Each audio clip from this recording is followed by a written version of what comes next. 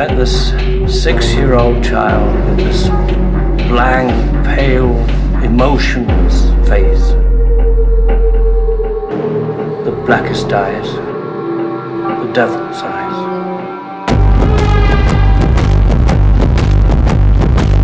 You take the red pill, you stay in Wonderland, and I show you how deep the rabbit hole goes.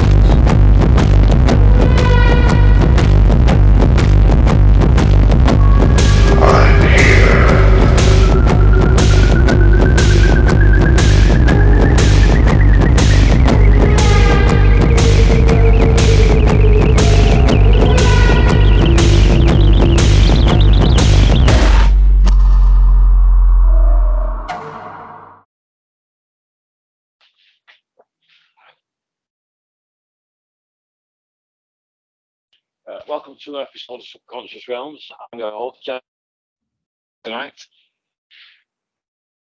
Ladies and gentlemen, this lady, Lisa, it is a true honor speaking with her. Yet again, please welcome the host and creator of Hermes Risen and the YouTube channel DJ Elliott, Debbie Elliott. Now then, Debbie. Hi, General Lee. Good to be back. This is number 3 for us. Yes, thank you. It is, yeah. Number 3. 3 is a magic number. I'll tell you what. It is. It is that, and you know something. When we've spoken about what would make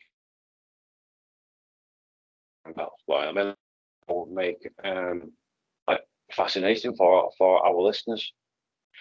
We have so many options, but we narrowed it down to what we both, I guess, fascinating to us.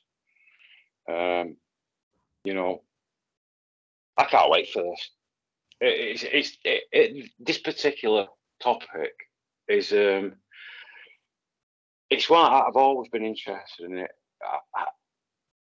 It's one of those. It's the right individual. All hail, Debbie. This is you. That, you know, I've said this before, Debbie. You know, I respect everybody who researches, no matter what technique they use or what path they want to take. I respect everybody for that because I know it takes time, and it's one of those. You know, it's support when you get the right support from a guest such as yourself. But cut a long story. You have true knowledge. You're not just somebody that can read well. Which, I mean, somebody who can read well, I respect that too. But there is a clear distance. It cleared in somebody who can read well and somebody who has true knowledge. I think you know what you know what I mean, don't you?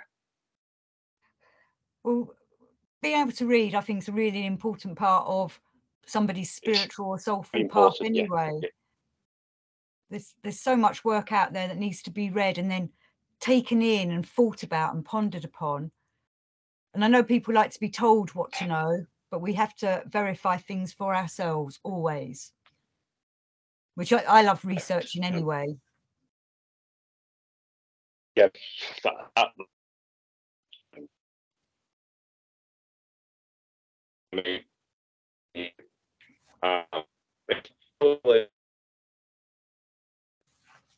You're breaking up, General Lee. Should I tell you that? Oh, sorry. You're sounding like a Dalek. I sound like Davros. Yes, you do, and you're going to go and exterminate the world. If only. I've been well after them deep. Yes. Yes. So Debbie, right? Enough. I've probably just chatted a little bit of bullshit then.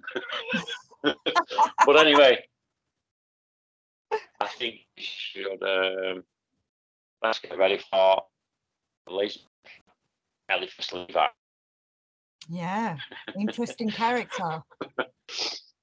Yes, very. And am I wrong in this? I'm sure I read that Aleister Crowley, he was thought that he was a reincarnated Eliphas Levi, along those lines. Yes, but the problem is, I'm not sure. Is that something you've read or heard of? No, he does say that. Crowley does say that. But the thing is, Crowley was born 6 months before Eliphas Levi died. So not that I'm saying I'm a soul expert or reincarnation expert, but I don't quite get how that would work if Levi was still walking the planet when Crowley was a little baby.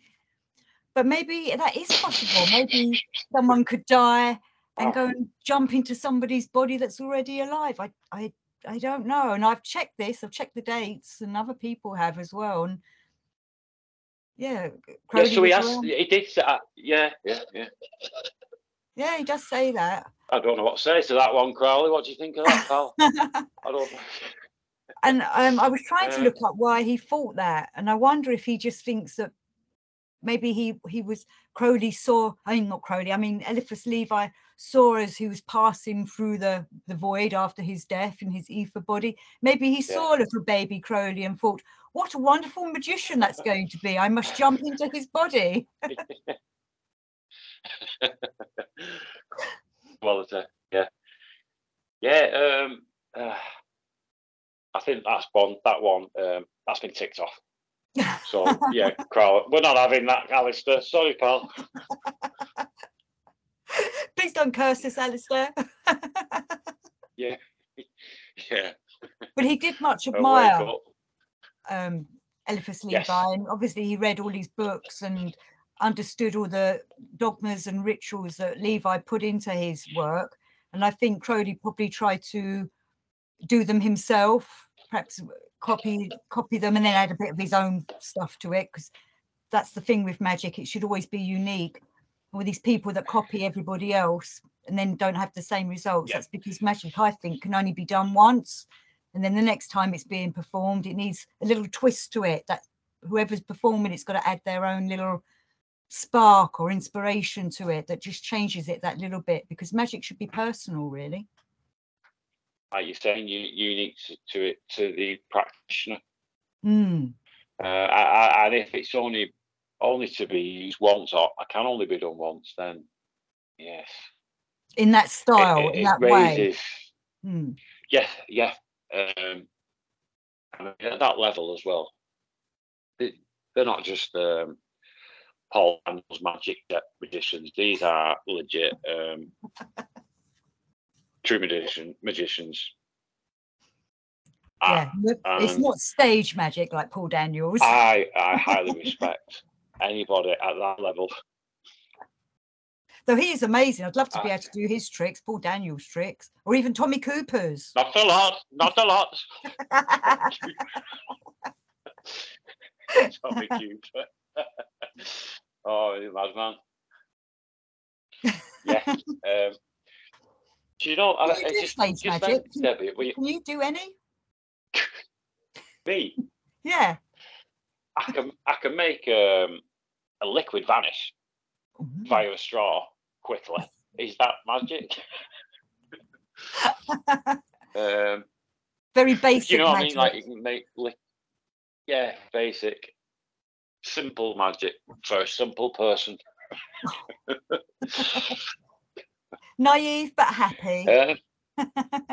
Yes.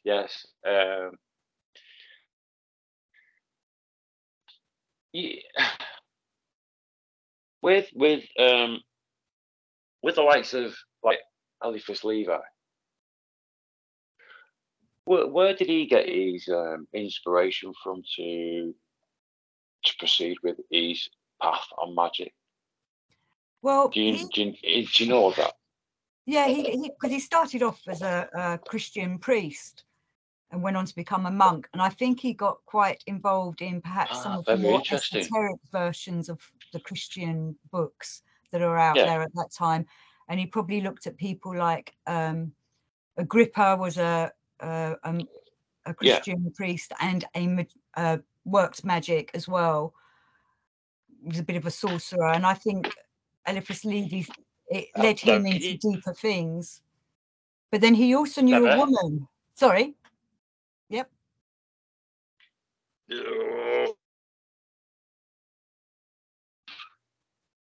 Can you hear me okay? Can you hear me, Debbie? Yeah. Hello. Did you lose connection? Sorry, the connection's not the best. Yeah, we're back now. I didn't stop recording though. I just left it running because it's one of those. It's said the connection's pants. Probably the best way to describe it. Shit.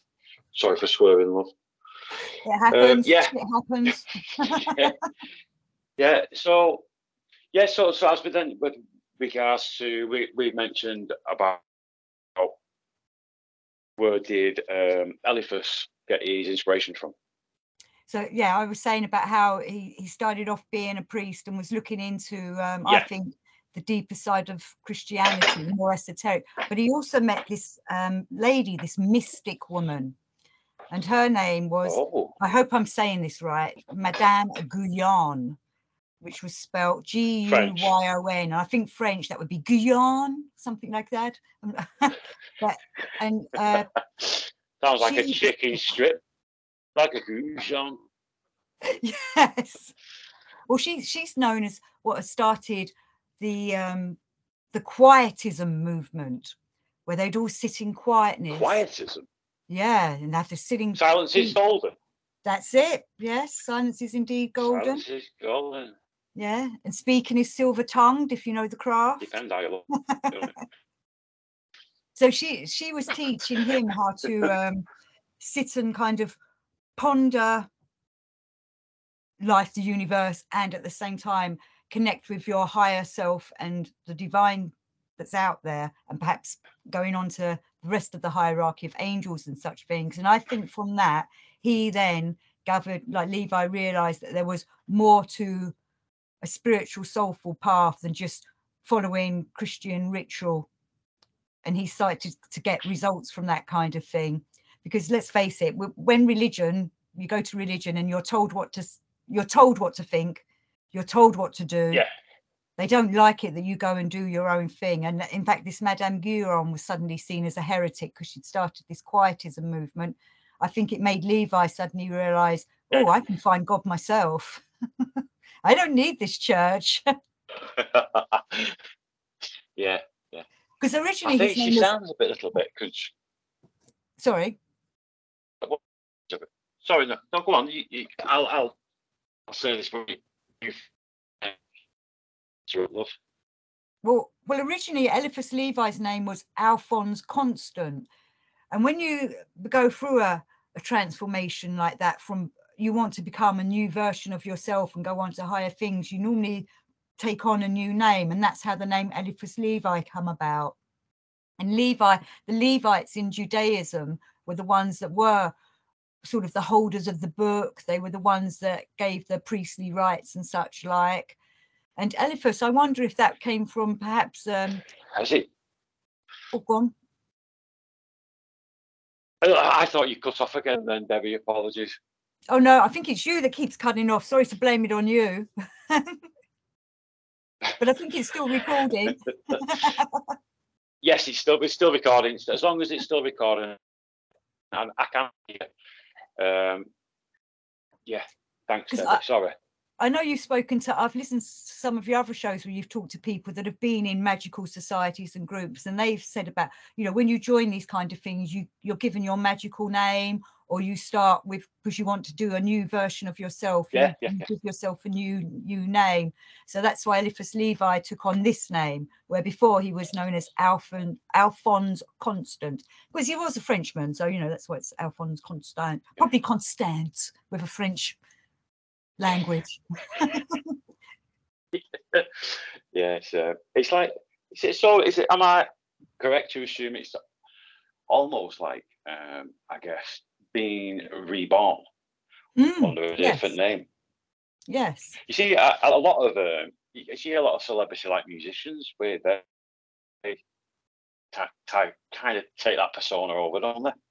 Yeah, it's like you're leaving your old life behind so that you can go on and be this new performer, whether it's a performer of magic or music or performer of some kind. You take on a new name. I must admit, I dallied with starting with a new name when I started my YouTube channel, and then and I was going to do all this new art, and I made all this new art, and I was going to use this new name, and then I signed everything DJ Elliott instead of the new name I was going to use, which I'm not going to tell anyone what it is now, but you know, it was really weird.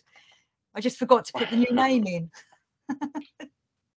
Well, you can change it whenever you want, Debbie. That's the old that's the gift of having your own show. Yeah. I mean, there's so many people. So many people have a pseudonym. I mean, I've got one. I just think it's for me. I just thought it was a little bit of common sense, because you know how people are when the slightest thing you can say out of context, especially with like when you've got a podcast and you covering controversial topics, people judge you. People don't know you, but they'll still judge. And it's like your workplace. I think one of the main reasons for not putting me proper name on it was common sense. I just don't think it will be a good move. Mm. I mean, you know who I am. Those people who really know me think I'm not. They're the people I trust. But most people that would throw shit at you, they're all these trolls that hide behind avatars and are using fake names anyway. I find it hilarious. They won't even put on their real face or give their real name when they sit there heckling us on YouTube or on all the other places that we put our stuff up. I think it's outrageous. I agree. It is certainly is, Debbie.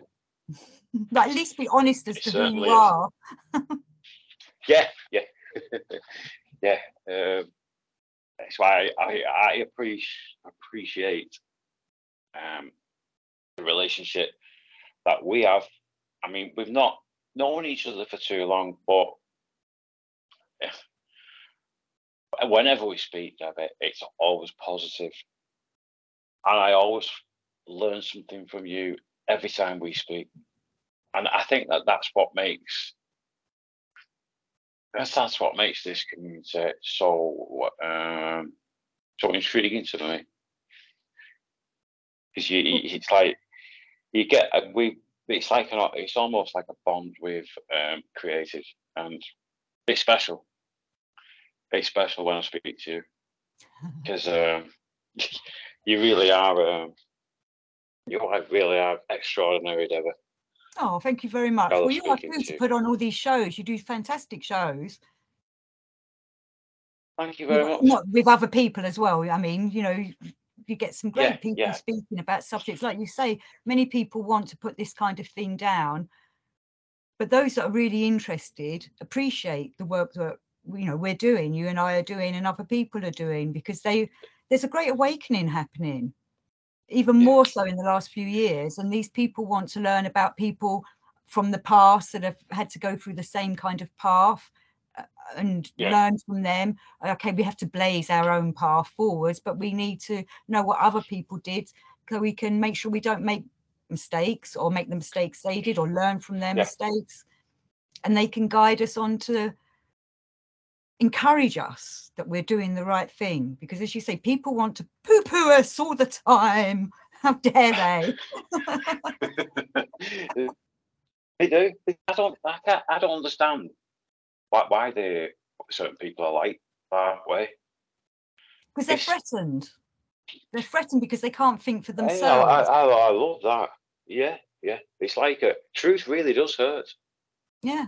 And it's rocking their boat. So if they feel like they've got to say something horrible, then something inside them is grating. And maybe it's the truth trying to niggle at them to make them wake up.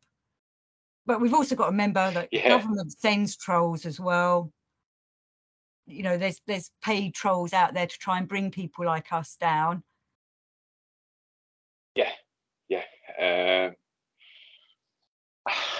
You'd think that. I mean, at the end of the day, it's free knowledge. Having you and I.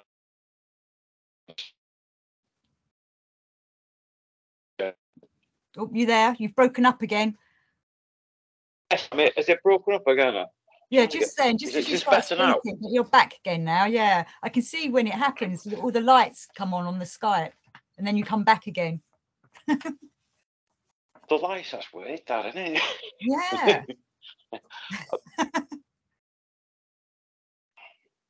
but Eliphas Levi himself, he got poo-pooed, let's say, or heckled by people all the time because he was bringing out stuff that they didn't want. Poo-pooed. Poo-pooed. People are poo-pooing people for trying to be true. Yeah. I love that. I love it. Yeah. Because he wrote the book, The Bible of the Free, or was it The Bible of the Liberated? And he was trying to encourage people to go forth and find things for yourself. You don't need to go and listen to your church priests. And that kind of really annoyed them. But that went down well. And that's what we're doing. We're Don't listen to them. Don't listen to them. Don't go to church. You don't need to. Find God within.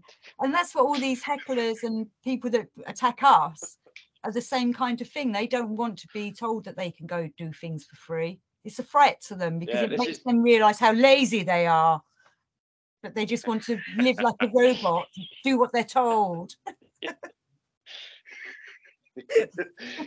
don't go to that church.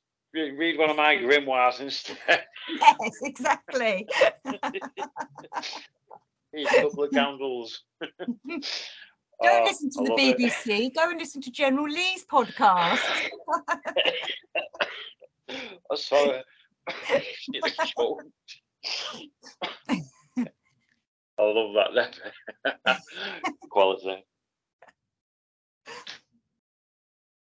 But it's because we're trying to encourage people, aren't we, between us and others like us, to do things for yourselves and be free. How dare we want to be free?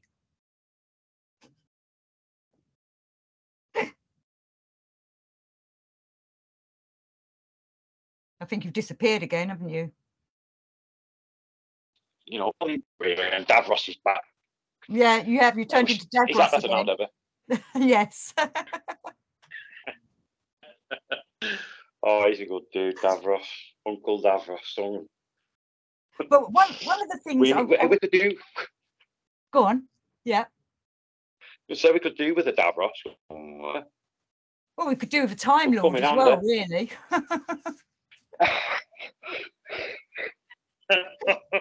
If you're Davros, that makes me Doctor Who. Love it. But it's funny because we're both laughing quite a bit, but I had a quote from Eliphas Levi, if you don't mind. I'm just going to read it to you because Eliphas Levi says, laughter is forbearance. Laughter is philosophy. The heavens clear when they laugh, and the great secret of divine omnipotence resides in an eternal smile.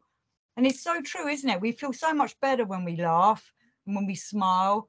And all these hecklers I was talking about earlier, they're probably the ones that are sitting there miserable in their little homes in front of their computer, hiding behind their avatar with a straight face and whatever up their backside, where we're trying to laugh and be free.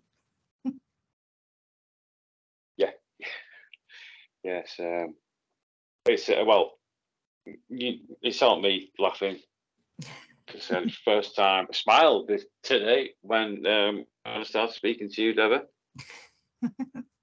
Well, at least I've made someone smile. That. Yeah, I appreciate it. I really do. But I know there's also a lot of trouble in the world, and there are reasons not to smile, especially in the time we're living at the moment. There's so many disasters going on out there of war and earthquakes and things like that. Yeah. But if you're not actually personally involved in it, you've got to make the most of your life and not be sucked in by the TV of, oh, all these poor people and feeling all down for them. We've got to do what we can. We can send prayers, we can meditate on the situations to send down higher powers, but at the same time, we've got to make sure we stay light-hearted in ourselves. Yeah. This is that's lovely. Thank you. Like I said at the start, I'm always honoured to be speaking to you. Follow our conversations. Every single episode is a killer episode. So you are a true gift, Deborah. Oh, thank you. Well, it's just passing on knowledge, So, really. Yeah, in a very understanding way. I think that's part of your gift, having that ability to be able to truly explain it in a way that everybody can understand. And hopefully work with. You present. I'm sorry, go on. Yes. You present yourself very well. Because we was talking earlier about people changing their names. People also put on masks, and we all put on masks to try and get through life, obviously. But I think one of the main things about esoteric paths and working on yourself is we're trying to remove that mask and be the real person that we are. And deep down, we're kind, loving, happy souls. We're just put down by society, put down by the cabal that runs this universe, put down by demonic forces. And we must raise ourselves up above it.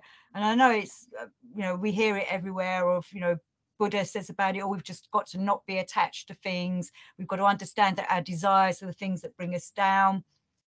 But if we can let go of all that, though, many of us, we all know we need money for food, we need money for rent, and it's hard in this kind of world. But it's easier to find them things when we're feeling more one with ourselves and got an inner peace inside ourselves.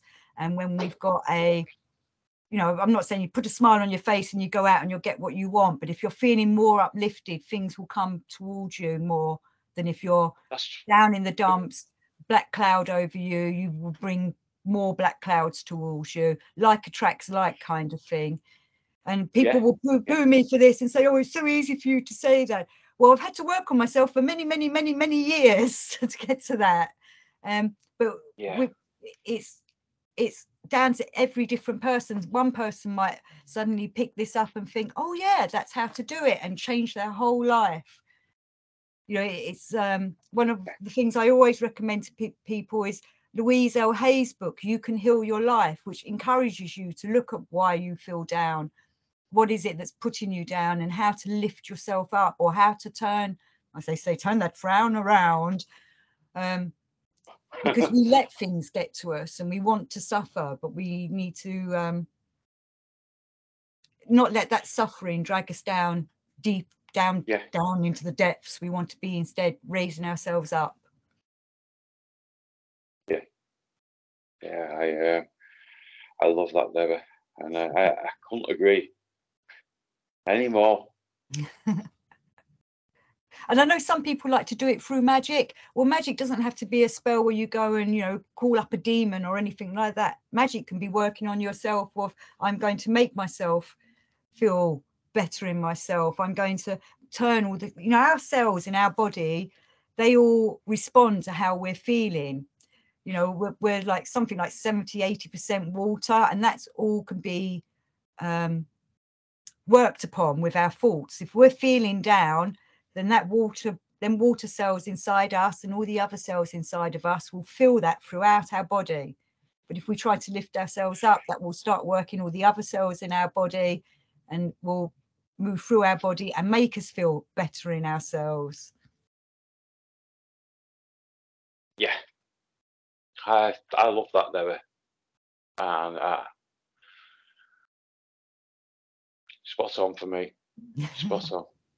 I suppose one of the things, like we was talking about grimoires earlier, a lot of grimoires, we can make our own grimoires with uplifting, positive mantras and say them over and over, even if it's just in our heads. You know, I used to be, me and my friend that used to do mantras would walk around going to meet each other across the park, one from one end, me from the other end, and we'd both be saying a little mantras under our voice. And how many people probably thought, look at them two talking to themselves, until we met. But you know, there's nothing wrong with walking around and quietly under your breath. You know, like one of my favorites is the Om Mani Padme Hum mantra. Om Mani Padme Hum. You know, if you say it enough, it starts revert. Sorry, I'll tell you what, right?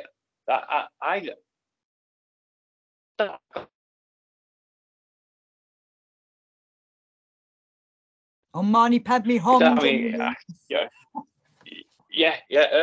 do you? I mean, the reason I found it was I used to watch quite a lot of, you know, that Asian, Japanese, like extreme cinema, and that kind of thing sort of went how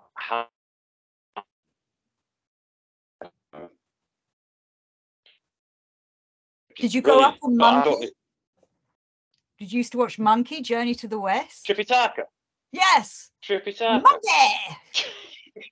Yes, Great sage equals to heaven. Monkey. You know, those kinds of programs we were so lucky to grow up with, because then ideas were being put into us at that young age.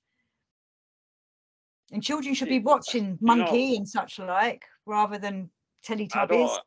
I don't. If anybody's not familiar with a series called Monkey, what was out in, what was it, 80s? It was out there. Well, I watched it in the 70s. I think it was 80s, wasn't it? 70s. Well, 70s. Yeah, right, but well, we were lucky it was shown. Born in 77. Oh, it was definitely repeat. I only wish it was on that. But saying that, have you seen the remake sort of? Well, on Netflix? Yes. See, I don't like all these remakes when they change the storyline and change the characters. I think that was an inversion of a one, because the book is amazing, and the programs we were talking about that we watched as children, that was true to the book. But it's like an inversion that they were doing. Yes, the ones we grew up with. I didn't know that. Because Monkey's always looking to be finding redemption, isn't he? And so are the others, Pigsy and Fishman. And Tripitaka's always been the Buddha, not the Buddha, she was a Bodhisattva, I think, or he. It was all about getting the holy books across the country, wasn't it? I like your little he. Well, it was meant to be a he, but they had a lady play the part. But in Netflix, yes, I was saying it was meant to be a dude, but it wasn't. Yes, but she was fantastic as Tripitaka. Oh yes, yeah. But the new series has inverted it all, and I'm seeing this happening a lot with a lot of the sacred old stories that have an esoteric tao to them. You know, they're trying to take away the true meaning and the magic of what them books and stories were about. So I poo-poo Netflix's new version, and I tell everyone to go and watch the 70s. Yes, you know something, David?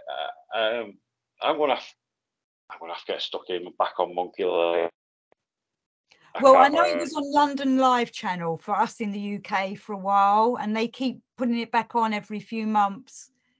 London Live, so you know you might catch it on there again soon. Well, you know, if you get the chance, you know, it's not really. What I'm trying to say is, if you get the chance to send or find a link, and you send me a link to this London Live, I'll try and watch it through that method. Okay then. Yeah. But I'll tell you what. Hang on a minute. Well, while you're doing that, one thing I think is really important about the Monkey series we're talking about that we grew up with is when you watch it again, you start looking out for the statues of the Buddha. There's always a statue of a Buddha somewhere in the scene. not in all the scenes, but it became a bit of a thing that me and a few other people that were studying Buddhism at the time, when we started noticing it and we started watching all the episodes, it's like, so they're trying to put subliminally the Buddha into your mind, which is fantastic, obviously, because Buddha achieved enlightenment, and that's what hopefully will help us work on ourselves, where this new Netflix series has very little proper esoteric subliminal messages in it. Yeah. I think it's a fascinating series, and it really is. It's brilliant. I loved that as growing up as a kid. Yeah, and what a character for us. I look at it like. Oh, sorry, go on. No, I'm just thinking that we didn't have much back then with regards to television and shows.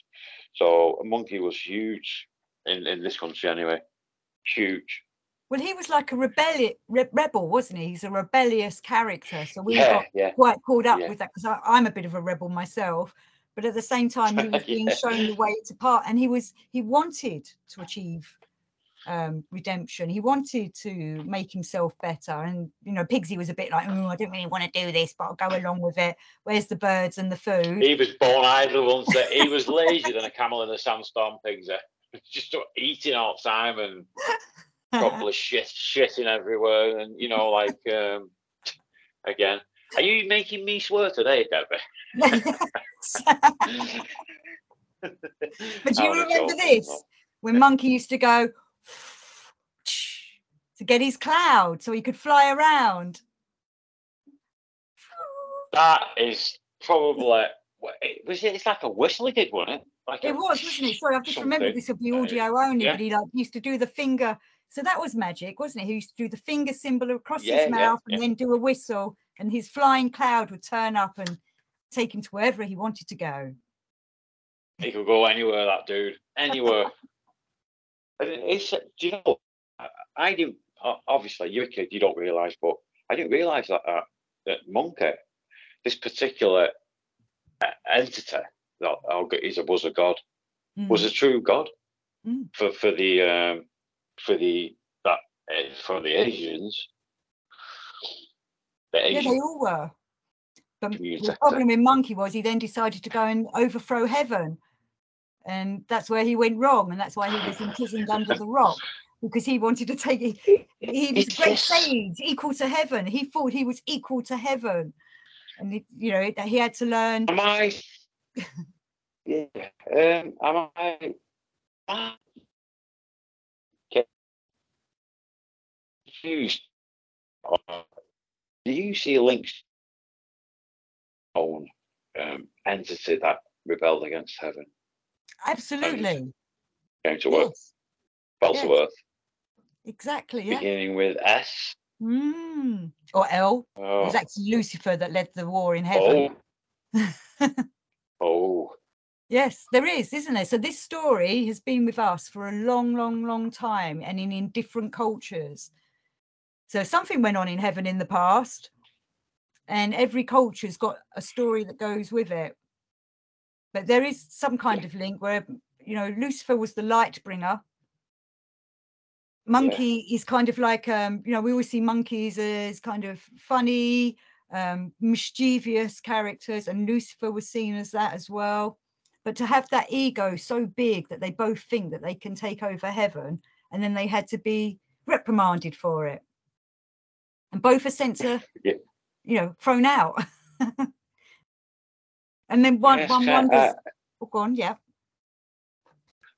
That's this is what I mean. Back then I had no clue. Obviously, I was a kid, so you're not going to have a clue. But I don't at all remember my parents mentioning anything. But they probably weren't into that kind of thing back then. No, I don't think many people were actually. You say it's different times, isn't it? They just saw it as a fun children's show that kept us amused. Yeah. Well, I think, like I was saying, it's probably subliminally going into our subconscious to keep us awakened to wake up as we got older, or to stay on a spiritual, soulful path. You know, people like us that watched Monkey as a child, I know many, many, many, and they're all ones that have been continue to have a little bit of an interest in perhaps Buddhism or gods or deities or monkey god or animal deities, because that's been put into us. And then that continues. You know, you read the book when you're older and you suddenly realize what that book was all about, which was, you know, like I was saying, taking the holy books across Asia, wasn't it? That's why it was Journey from the East. They were bringing from the East the holy books to the West to try and, yeah, you know, sort us, us, the barbarians of the West. Yeah, yeah, true. Yeah, it's fascinating. Do you remember a series called The Water Margin? Well, that was before it, wasn't it? But I do remember Before the it was, Margin, before yeah. it was. In the books, it's a Yeah. story before Journey to the West, but it's all connected in a way. But the Water Margin was fantastic as well. But as a child, I didn't really understand it, but I couldn't stop watching it. Yeah, the same goes. I mean,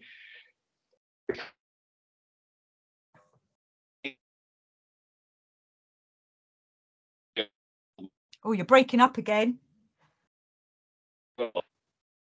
sorry, love. Yeah, I think with Water Margin, I mean, I only seen them as on repeats when they were on BBC Two. I think it was BBC Two or Channel 4, something like that. And I think they were on like Sunday afternoon. I loved it just as much as Monkey, but I don't think it had the same impact for. Still, I loved it. Well, it had quite an The Water Margin of Long Shang Po, I think it was something like that. Yes, and it had kind of like, obviously for us as children, we didn't understand that way of living or that culture, but it made us aware of them, didn't it? And made us aware that there was a different way people lived in a different way to us Westerners. But there was still a kind of more of a compassionate theme, wasn't it? Because it was still based on a Buddhist teaching story. So it was still trying to teach us how to be compassionate to all beings.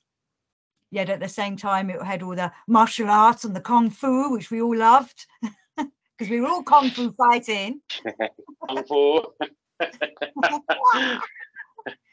love that. How's it go again, David? Did you just do a little kung fu kick? Wah!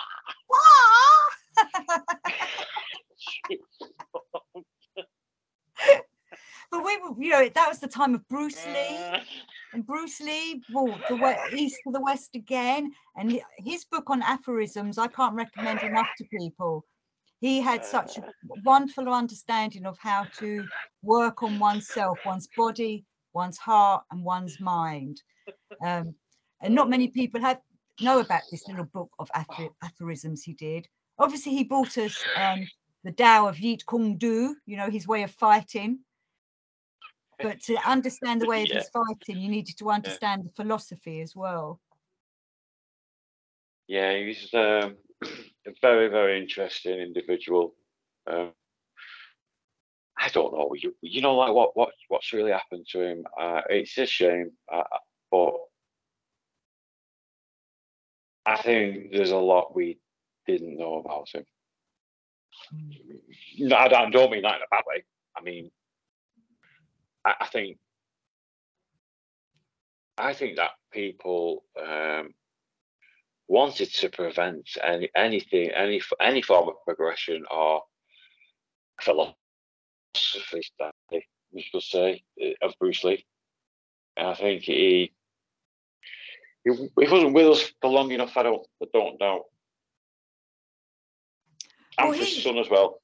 Yes, exactly, because he was bringing us a way of thinking for ourselves. And I've just realized something. I'm just going to stand up for a minute, and this is going to freak you out, but I know this is an audio show, but you've seen my t-shirt. I can't believe we were talking about, I've got a monkey t-shirt on. This is, did you? Seriously, I can't see it. Jeet Kune Do. Is it? Have you got a Jeet Kune Do t-shirt? Monkey was made into a musical by Damon Albarn from Blur. I He do probably like didn't bring it up the Damon north. Albarn, actually. So yeah, that's why I've got. I can't believe I'm wearing a monkey T-shirt from his. Because stand up again, please, Debbie. Sorry, Debbie, could you stand up again, please? Yeah. I didn't. Oh, hold on. So this is. Where did you get that from? Well, from the show that Damon Albarn put on Monkey. So he had, you know, like the gorillas, the cartoonist. He did. Yeah, I do like gorillas. Yeah. Yeah, isn't that weird that I put that T-shirt Wow, on today? But going back to Bruce Lee, obviously. Yeah, Bruce Lee's. I love that T-shirt. Bruce Lee's philosophy was freeing people, wasn't it? And it was making people realize that they can be an individual and express themselves. Like his book's actually called The Art of Expressing the Human Body.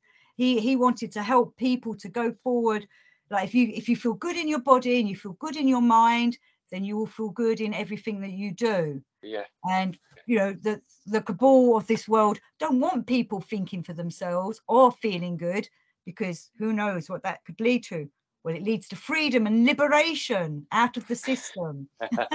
Yes, it does. And so he probably was a threat, you know, and he was influencing a lot of very famous people at that time as well. You know, a lot of the big actors and musicians were coming to him for private lessons, so he was helping them to open up to these kind of pathways. And once you start doing that kind of thing, because I know lots of people go for their martial arts exercises, which is great, go and do that, do your Tai Chi, do your Kung Fu, do your Jiu-Jitsu, but you also need to understand the philosophy behind it all, because the most important thing is that the philosophy, the main philosophy also is, again, compassion, and that you should never really be raising your fist to anyone. It should all be defense. These martial arts are taught to you for defense mode, for when someone attacks you. You never go out and attack someone else, because you're supposed to be, you know, a compassionate person, and you should be able to settle any kind of trouble or argument through being verbal. Bruce Lee was very adamant about that. We don't go and, just because someone's pissed you off, you don't go and do a wah-ha-wah and, you know, karate chop them. You try and talk them down and try and talk sense. That's why we speak. No more kung fu fighting.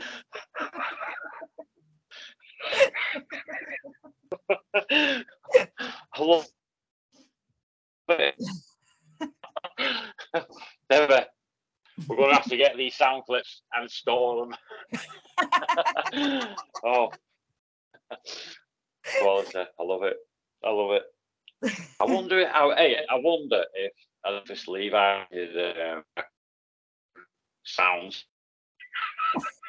in French. He did magical invocations with sound. Sorry. If there's any French listeners, I hope there is. I hope you can understand me at least.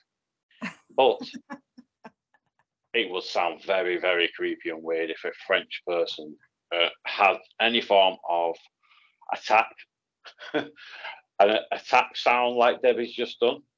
Please, if you do, send the clip in so we can play it. It'd be wah, ooh la la, wah.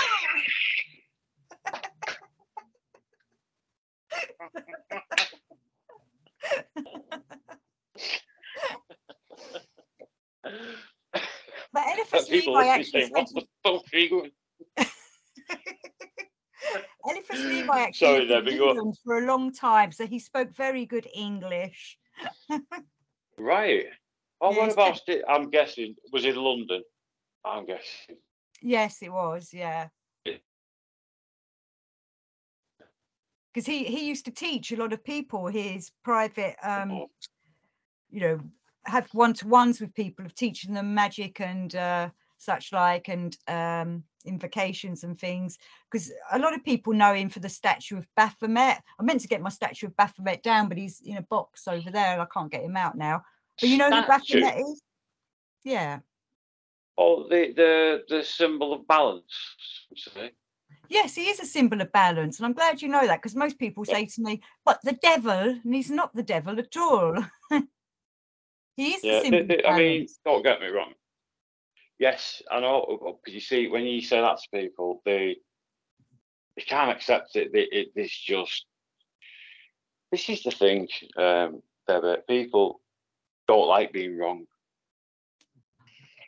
I make so many mistakes. I don't claim to be an expert in anything, but I make mistakes and I learn. Like I said, every episode I do, I'm always learning from the guests. I have a lot of respect for everybody who comes on. Everybody. And I have respect for people that admit they're wrong. When they don't want to admit that they're wrong, that's ego. Exactly. Mm-hmm. Yeah, they don't like it, do they? But yeah, I mean, we haven't really spoke on the Baphomet at this level anyway. Not yet. I think I'm still sticking to what I believe anyway, and that is the symbol of balance.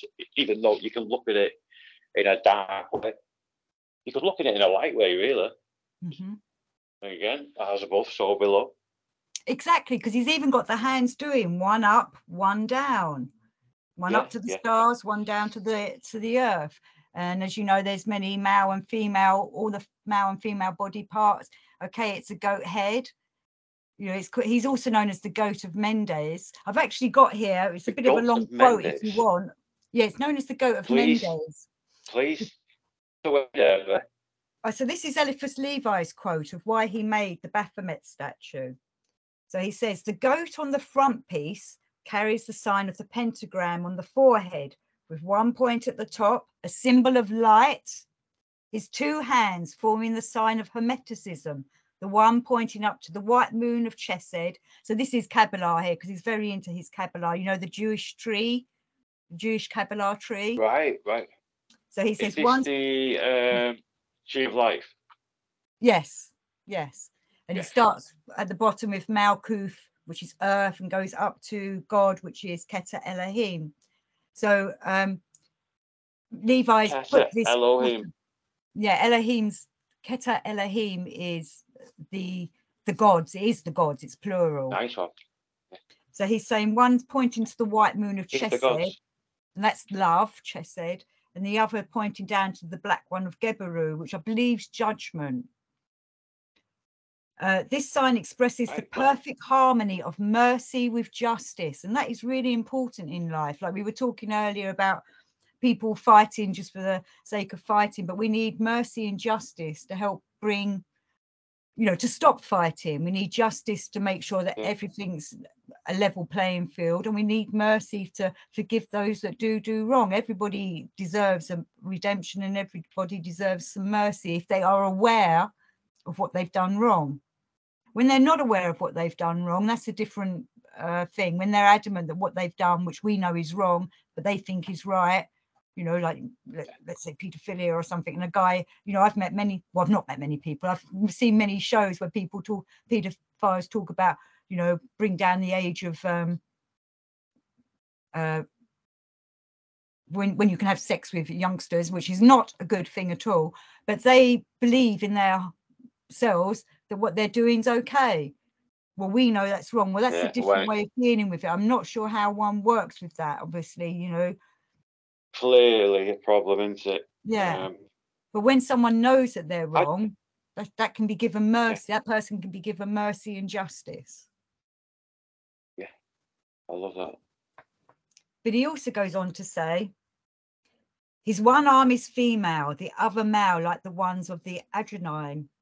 And he attributes these to unite those of our goat because he is the one and the same symbol, which is a bit confusing. But in the olden days, the goat was could be used as a scapegoat as well. There was all these different rites where everybody's sins were taken by the priest and put into a goat, and that goat would then be slaughtered or set free to go and wander the wilderness. And that's where we get the term scapegoat. So there's something about goats taking everybody's sins on.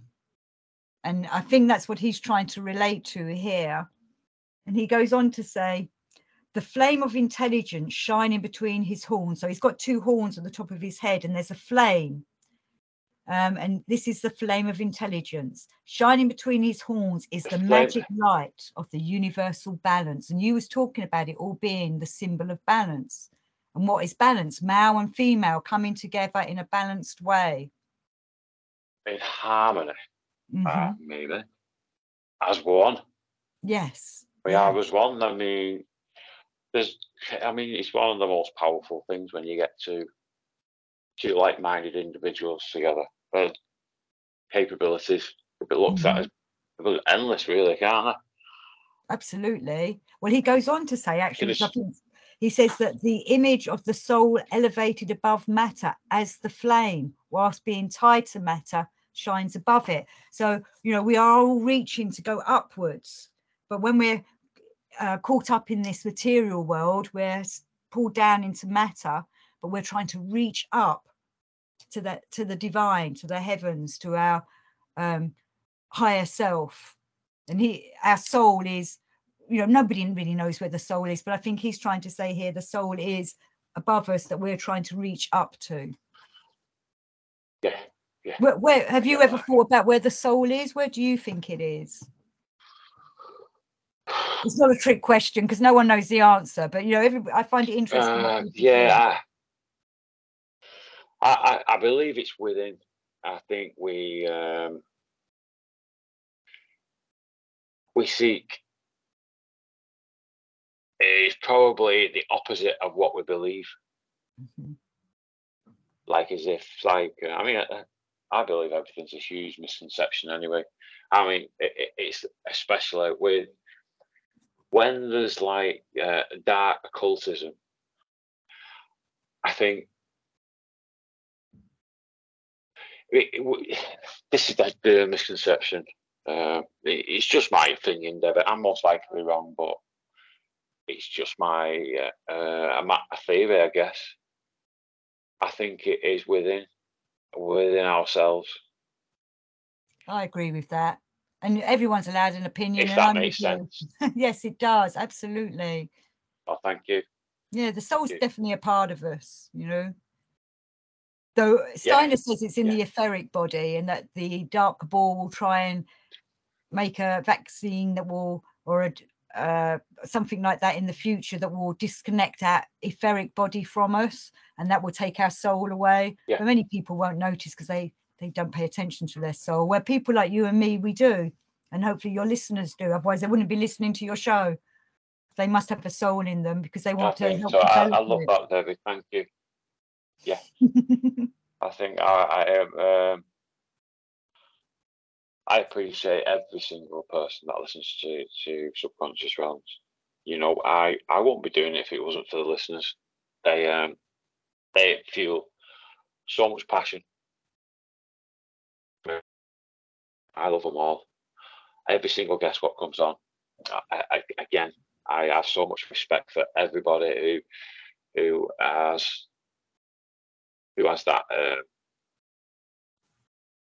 I'd say drive, because it's not easy. It's not easy getting on and discussing some of these subjects.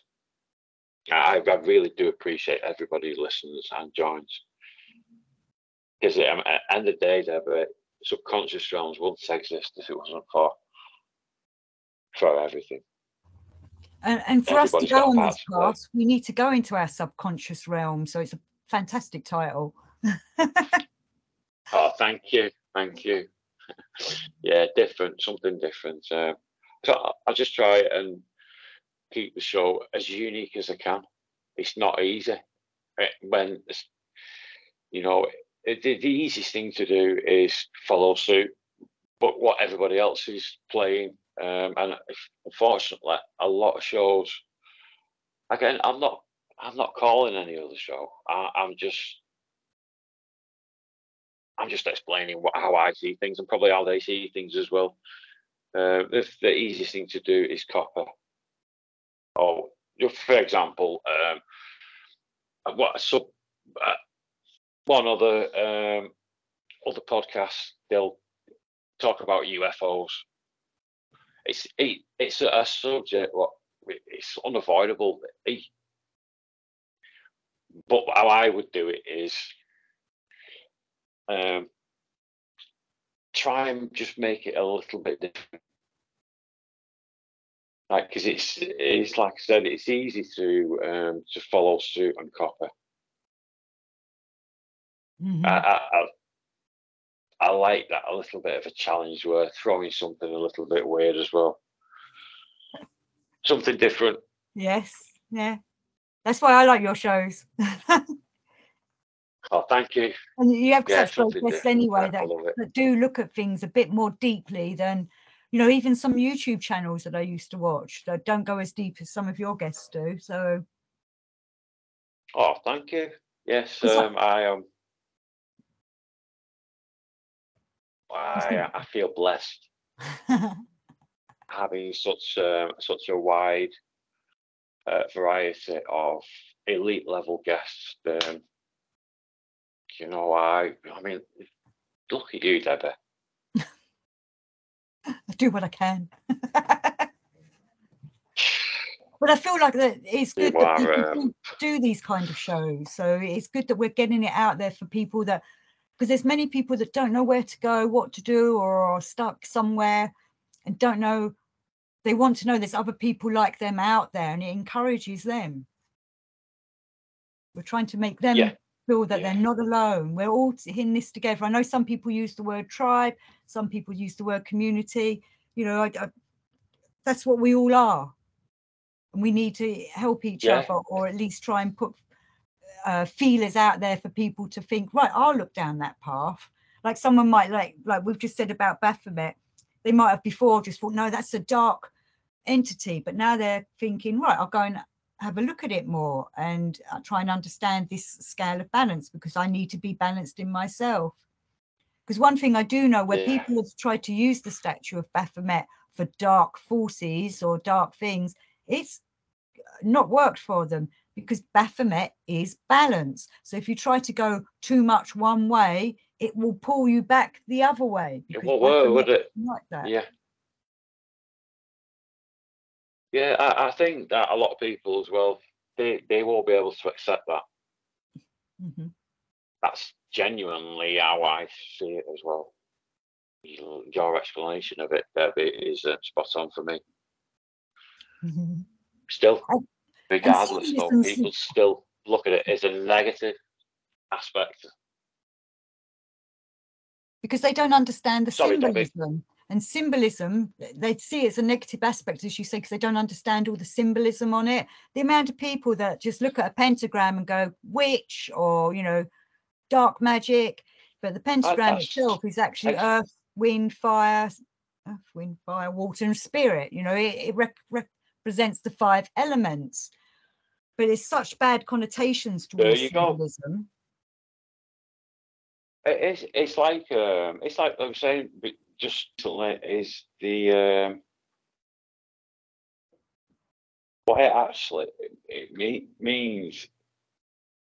See, because of, I mean, it doesn't help when you get like the Church of Satan using it as if it is something, but it's not. It's like demonizing the meaning of it. Yes, it's again like we were saying about monkey. They've inverted what the symbolism was all about. Like, you know, like the Nazis. I mean, back on to. Oh, sorry, go on. Yeah, well, yeah, with the Nazis and the swastika. Yeah, you know, that was before a life-giving force symbol, especially in Tibet and a few other places, and they've just taken it. I think they reversed it, though. Sometimes I need to find out if that actually did happen. But, you know, they've inverted it in their own way to be a life-giving force for their, what was it? They were an Aryan race, wasn't it? They wanted to bring forth. So they were trying to use that swastika power to help their dreams of what they thought the perfect Superman was. That was it. Yes, but it didn't work for them. So. Because they were trying to invert that symbol. Yeah. But a very important symbol that Eliphas Levi used was the peace sign. Did you know that? And you know, here's a Crowley and Levi connection. Winston Churchill needed something to counteract the Nazi salute. And this is where Crowley comes in. Crowley gave Winston Churchill the peace sign as a symbol to counteract it. But originally, Eliphas Levi picked it up. Sorry? Now, I did not know this. I did not know Victory V. Now, what you just said then, Deborah, I didn't know that Eliphas Levi had this peace symbol before Crowley. Yeah, it was called the sacerdotal hand. The sacerdotal hand, and he had it, so it was up against a wall. And on the wall would be the shadow of the peace sign. And it does kind of look like a goat and a goat's head, goat's horns, but it's the peace sign of the hand, the white hand, counteracting or working with, again, balance the darkness of the shadow. It's difficult to do. You need, hopefully you could find it to use it as the thumbnail maybe, because it's a wonderful picture. That would be good. Yeah. So the peace sign's a really important sign that we still need to keep using because it counteracts the shadow and make sure people don't start inverting that. You know, we have the doing it the other way around, the two fingers as a two fingers up at you. I've seen that then.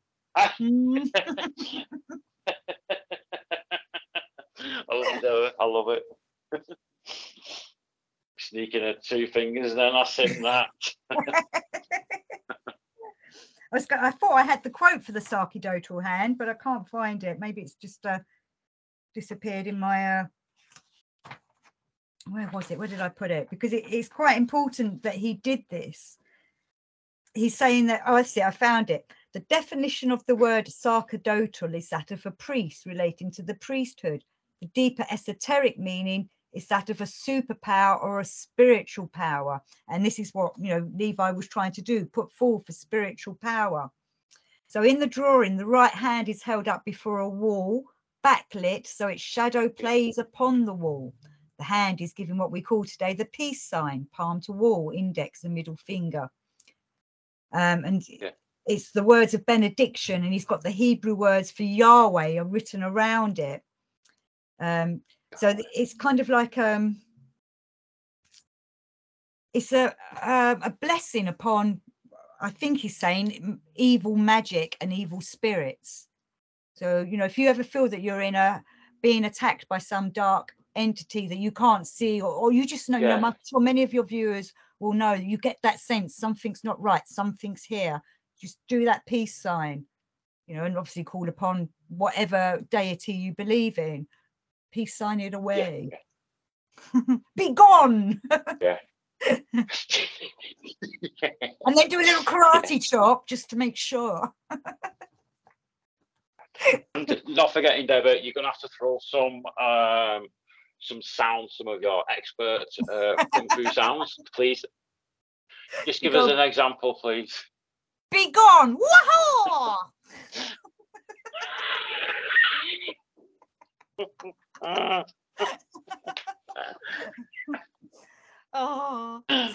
And also, that's another thing. In Buddhism, demons do not like being laughed at. So have a good laugh at the demons. In fact, I put a little video up like that on my YouTube channel recently. The demons do not like being laughed at.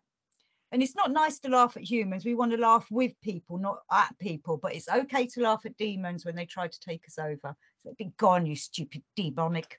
Wah! Be gone.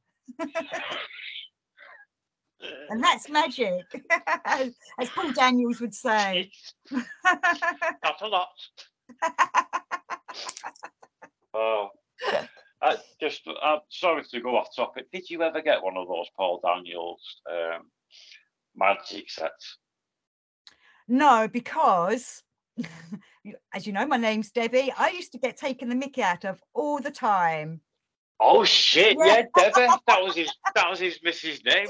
Exactly. They put together as well. I certainly were. Yeah, so I was always the assistant. I wasn't allowed to be the magician because I was the real Debbie. Yeah, he was. They are worthy to have you amongst their circles, Debbie. But I can't They deny, were, they loved. as a child, Paul Daniels was entertaining. You know, we might laugh at him now, but as a child, I was quite, amazed by what he did. Was it Saturday night it came on? Was it Saturday or Sunday? Yeah, well, one of them, yes. Yeah, one of them, wasn't it? I'm going to sway towards Saturday. I don't think anybody with half a brain would want to watch Paul Daniels on Sunday. And he was another one that tried to keep everything uplifted, didn't he? He was always smiling, chirpy, a little twinkle in his eye, and it made people feel good, and it probably made him feel good as well.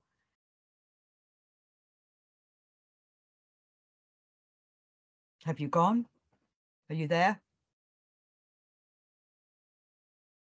I'm going to bring you back with some magic. General Lee, return. Oh, hey, you're there. I just did some magic to call you back. Yeah. Yes. Oh shit. Yeah. Paul Daniels. He actually he was like one of the highest ones of the Magical Order in England. Yes. What was it called now? I'm not sure Magic what it was Circle. called. But the Magic Circle. The Magic Circle. I go past the club quite often. Oh, is it still going now? Yeah, Magic Circle's been going for a very long time. Yeah, it's still there. Yeah, Debbie, can you hear me? No, you're beginning to break up, but I'm actually going to have to go soon. Yes, I was just going to say, I'm just checking on the time now. I'm sorry. I don't know how time went so quickly. I did a quick time check just now. I'm like, what? Yeah, it's as flu. You've completely changed today for me in a positive way. Oh, that's good. Thank you very much. I'm being deadly serious with that. I spoke to you before we started recording. Thank you. I really, really appreciate speaking to you today, of all days.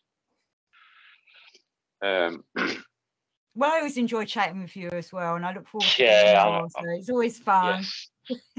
Yes, it certainly is. I think it's been yet more fascination from you, Debbie. The way you present your research it's next level.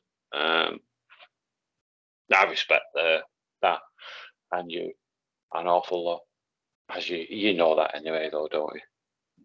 I respect you too, and I respect all the magicians that went before us. Thank you. Yeah, respect to Eliphas, Levi. I'm sure you'll be listening somewhere. Yep. Yes, and Baphomet. Baphomet always appears when his name's called. He'll be there listening. Hopefully we've done him a good service. Yes. Thanks a lot again, Debbie. I can't wait till we speak again. But I'll try and get this out in the next couple of days. Well, I will get it out in the next couple of days, actually. I'll just wait till I try and get this. It's like a decent connection because it is pants in this room. I'm sure there'll be another area that'll be all right. But yeah, Debbie, once again, mind blowing. You're just incredible. You really are. Before we go, would you like to let everybody know where they can get hold of you if they've got any questions, etc., and plug your show as well, please? Well, I have a website, debbie-elliott.co.uk, and there's a contact author there. I've written quite a few books, all with a bit of a theological theme. They're all a bit different, so maybe you'll find something there you'd like to read. And my YouTube channel's DJ Elliott. And I always enjoy having a chat with you, General Lee. I really look forward to next time. Thank you for having me on. Yes, thank you, dear. Thank you. Like I said, you have completely changed everything today, and thank you. It means an awful lot to me. I can't wait till we speak again. I'm going to start recording now, Debbie, but yeah, Thank you very much, dear. Thank you. I'll stop it. No problem, love. No problem. I'm just going to start recording now.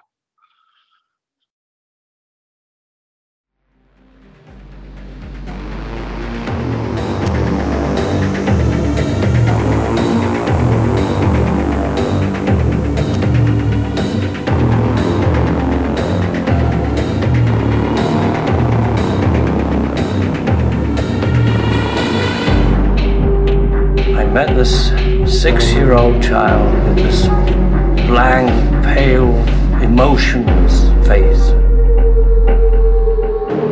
The blackest eyes, the devil's eyes.